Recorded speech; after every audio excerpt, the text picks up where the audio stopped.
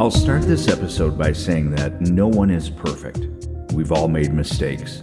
Oftentimes, it's what we do to better ourselves after our mistakes that can define who we are. The difference between us and famous people is that famous people have a harder time hiding their skeletons.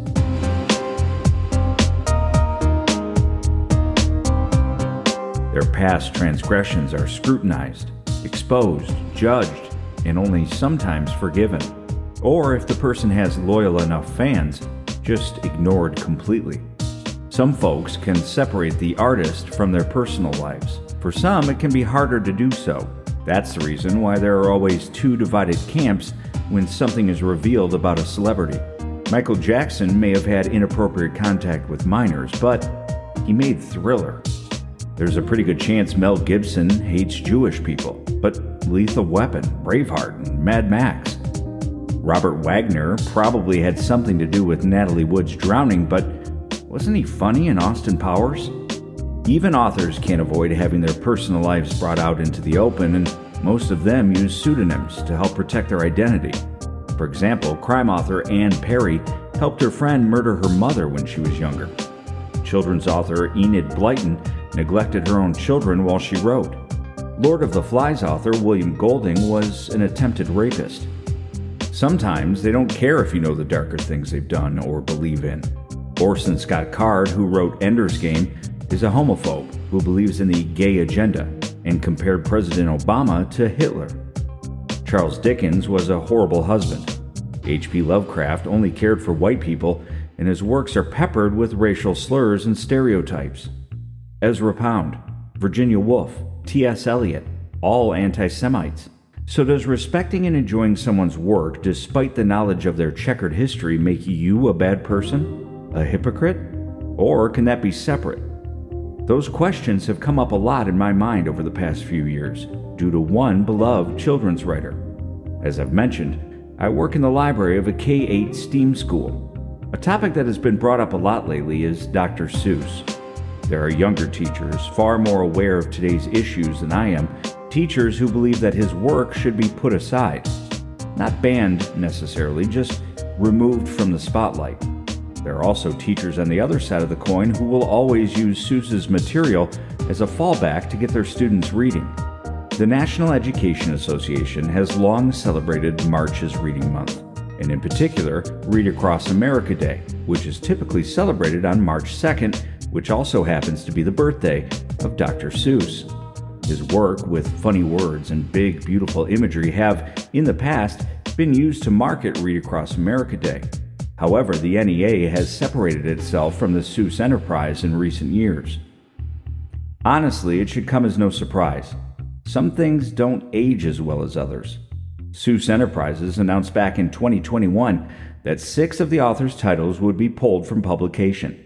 The list included his first book, And to Think That I Saw It on Mulberry Street, as well as If I Ran the Zoo, McElligot's Pool, The Cat's Quizzer, Scrambled Egg Super, and On Beyond Zebra. But aside from some questionable artwork, if we do a little digging, we find out that Dr. Seuss was not always as lovable as his characters were. With March's Reading Month approaching, I thought it would be a good time to take a look at some of the lesser-known, sometimes darker events in the life of the man who gave us the Cat in a Hat, the Lorax, One Fish, Two Fish, and Green Eggs and Ham.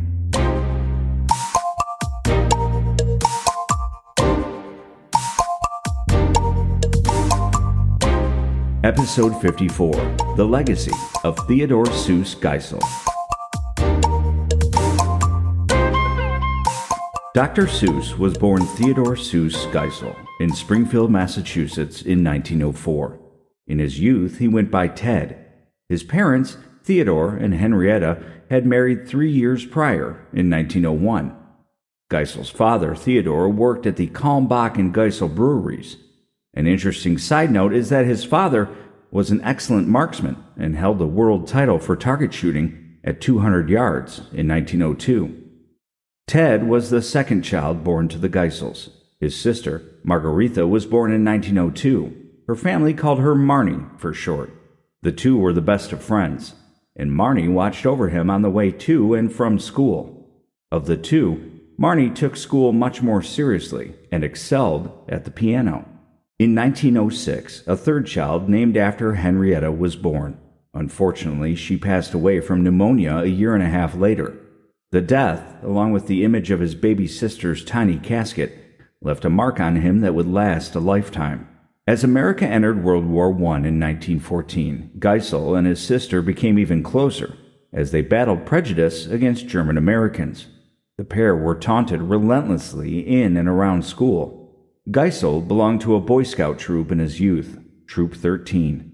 Like many other troops at the time, Troop 13 took part in a war bond drive. Thanks to his grandfather, who ran a successful brewery buying $1,000 worth of bonds, Geisel became one of the top-selling scouts in Springfield.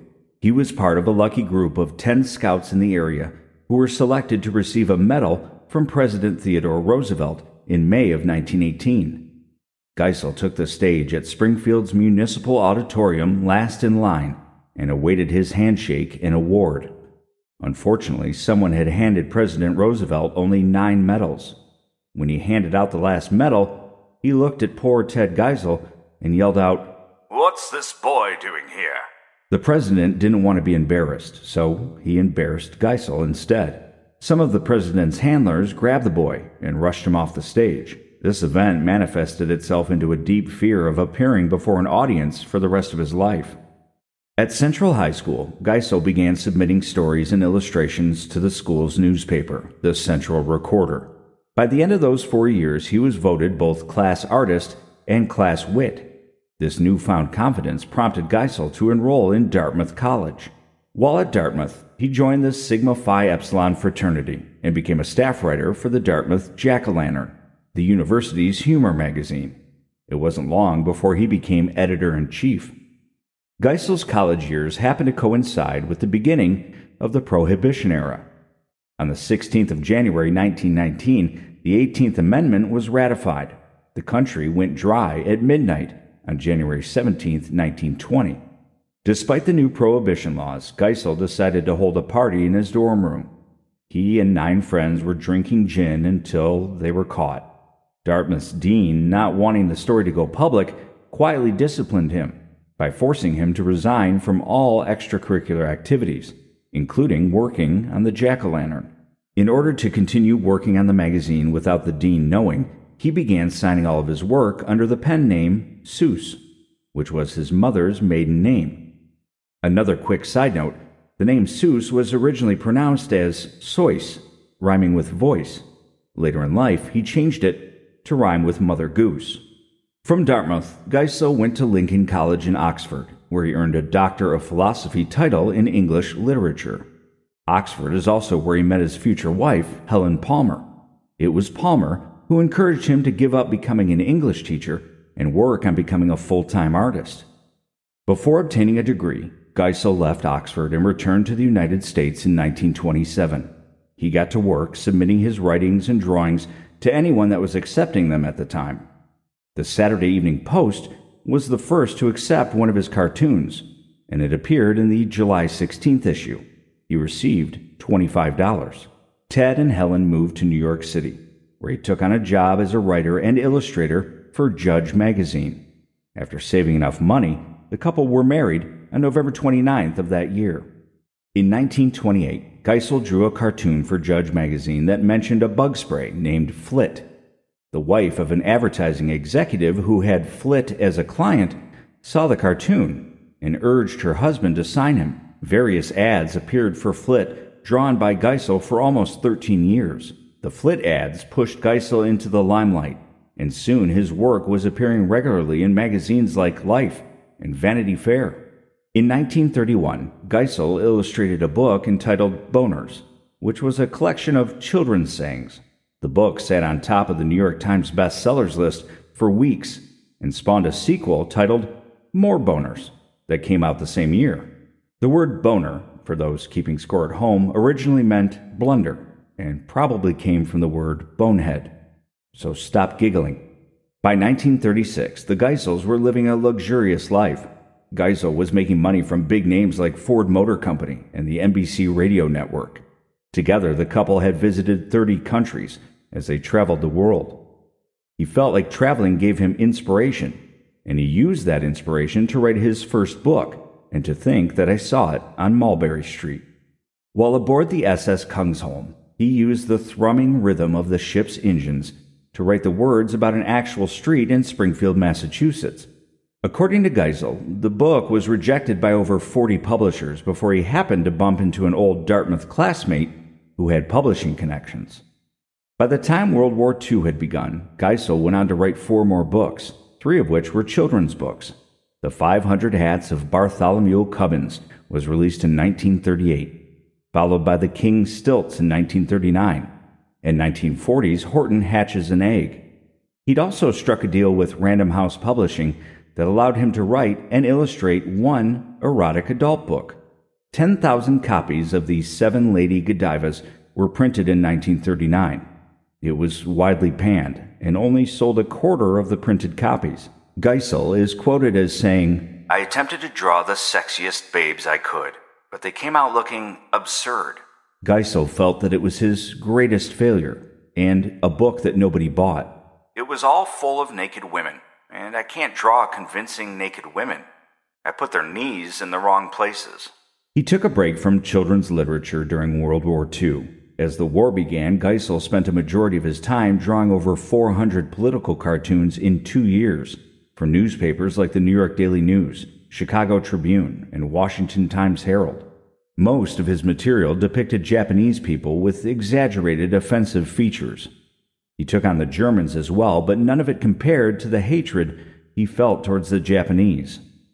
Geisel was a staunch supporter of internment camps for Japanese Americans during World War II.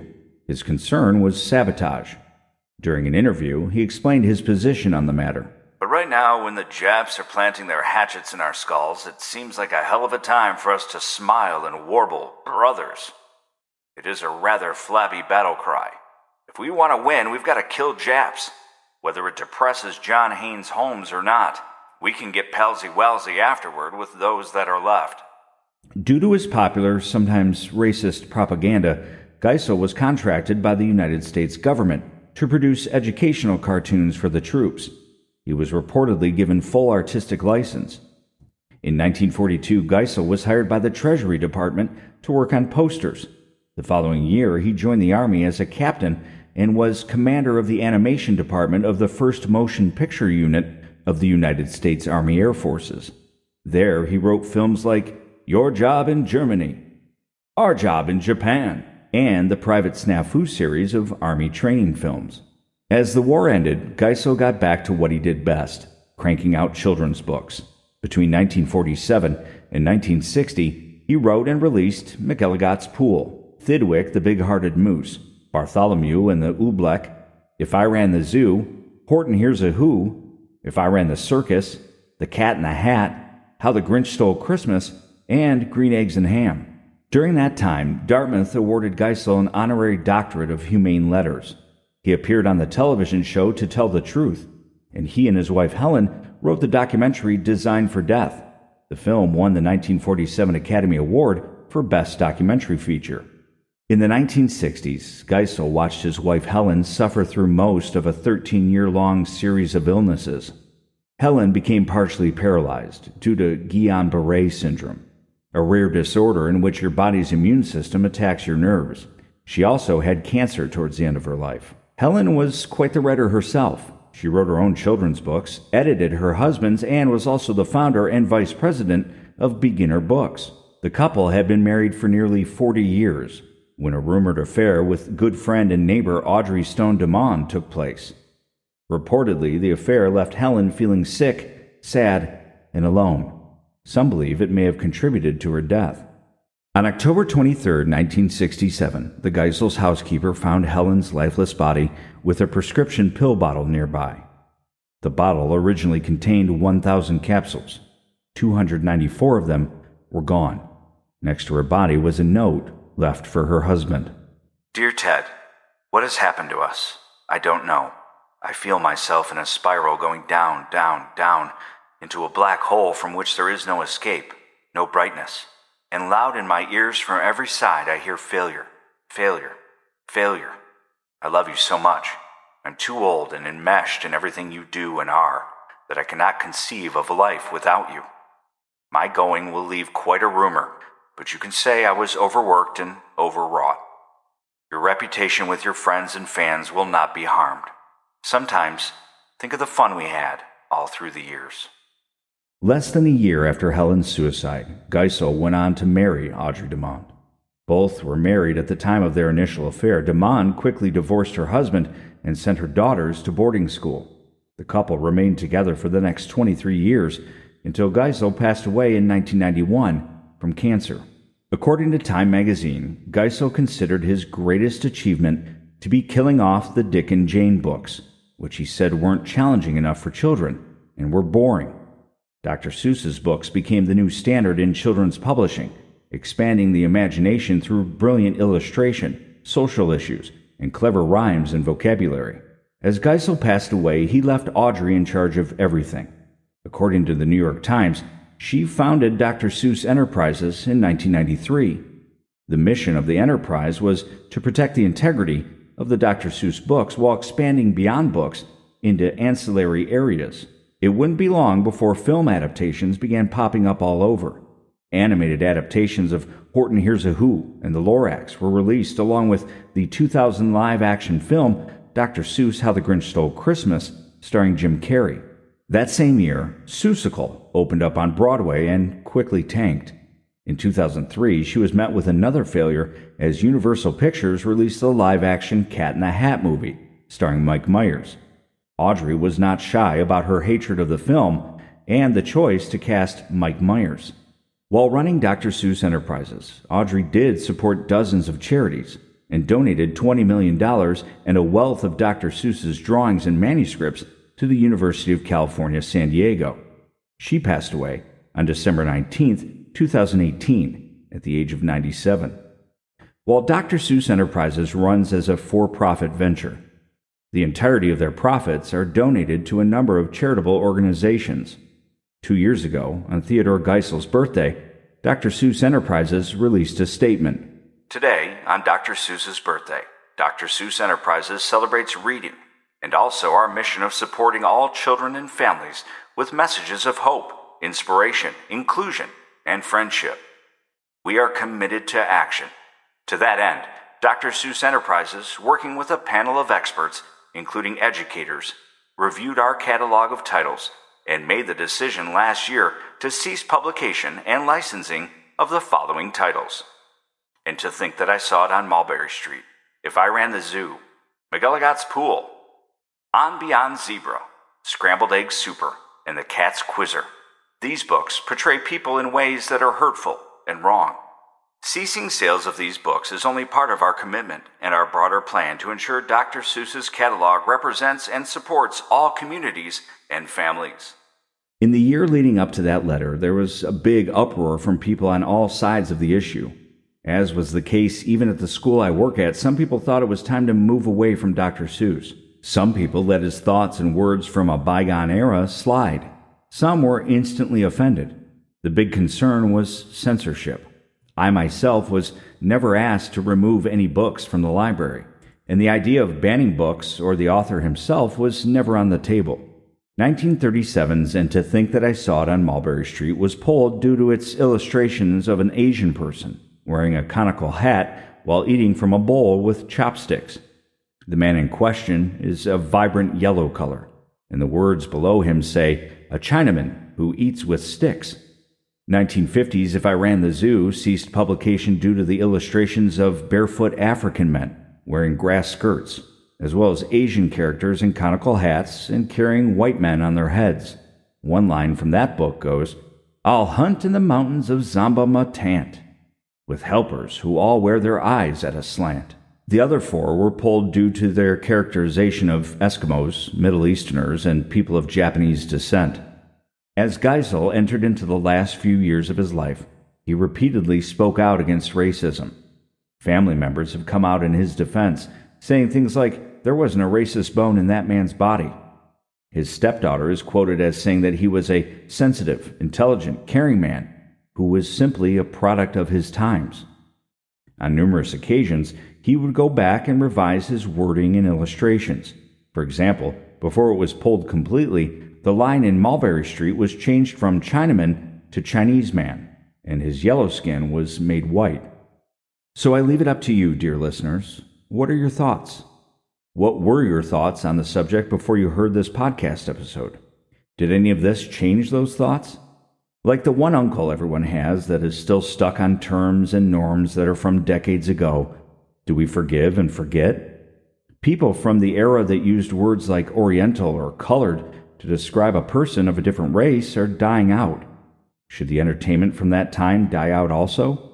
Or are we able to look past some of the bad stuff and recognize a man who single-handedly changed children's literature? A man who never wanted kids of his own, but loved to entertain yours. As I sit in the library I work at, I look at the Dr. Seuss section. I don't keep it prominently displayed or anything, but I also don't hide it. The kids that like Dr. Seuss and being able to read know right where his books are. Thank you to all the patrons who are supporting the show on Patreon. I couldn't do this without you guys. Thank you to Dave, David, Jim, Marie, Laura, Vicky, and Chris for being a part of the team. If you'd like to become a patron of this podcast, please visit patreon.com/curator135. There are 3 tiers of support, or you can name your own donation. Please like, follow, and subscribe to Curator135 on Twitter, Instagram, Facebook, and YouTube. And don't forget about all the great merchandise available at the shop. I'll have some new designs coming soon. If you enjoyed this or any of my other podcast episodes, don't forget to leave a 5-star review. As always, thank you for listening. And remember, be good to one another and be creative. The world needs you.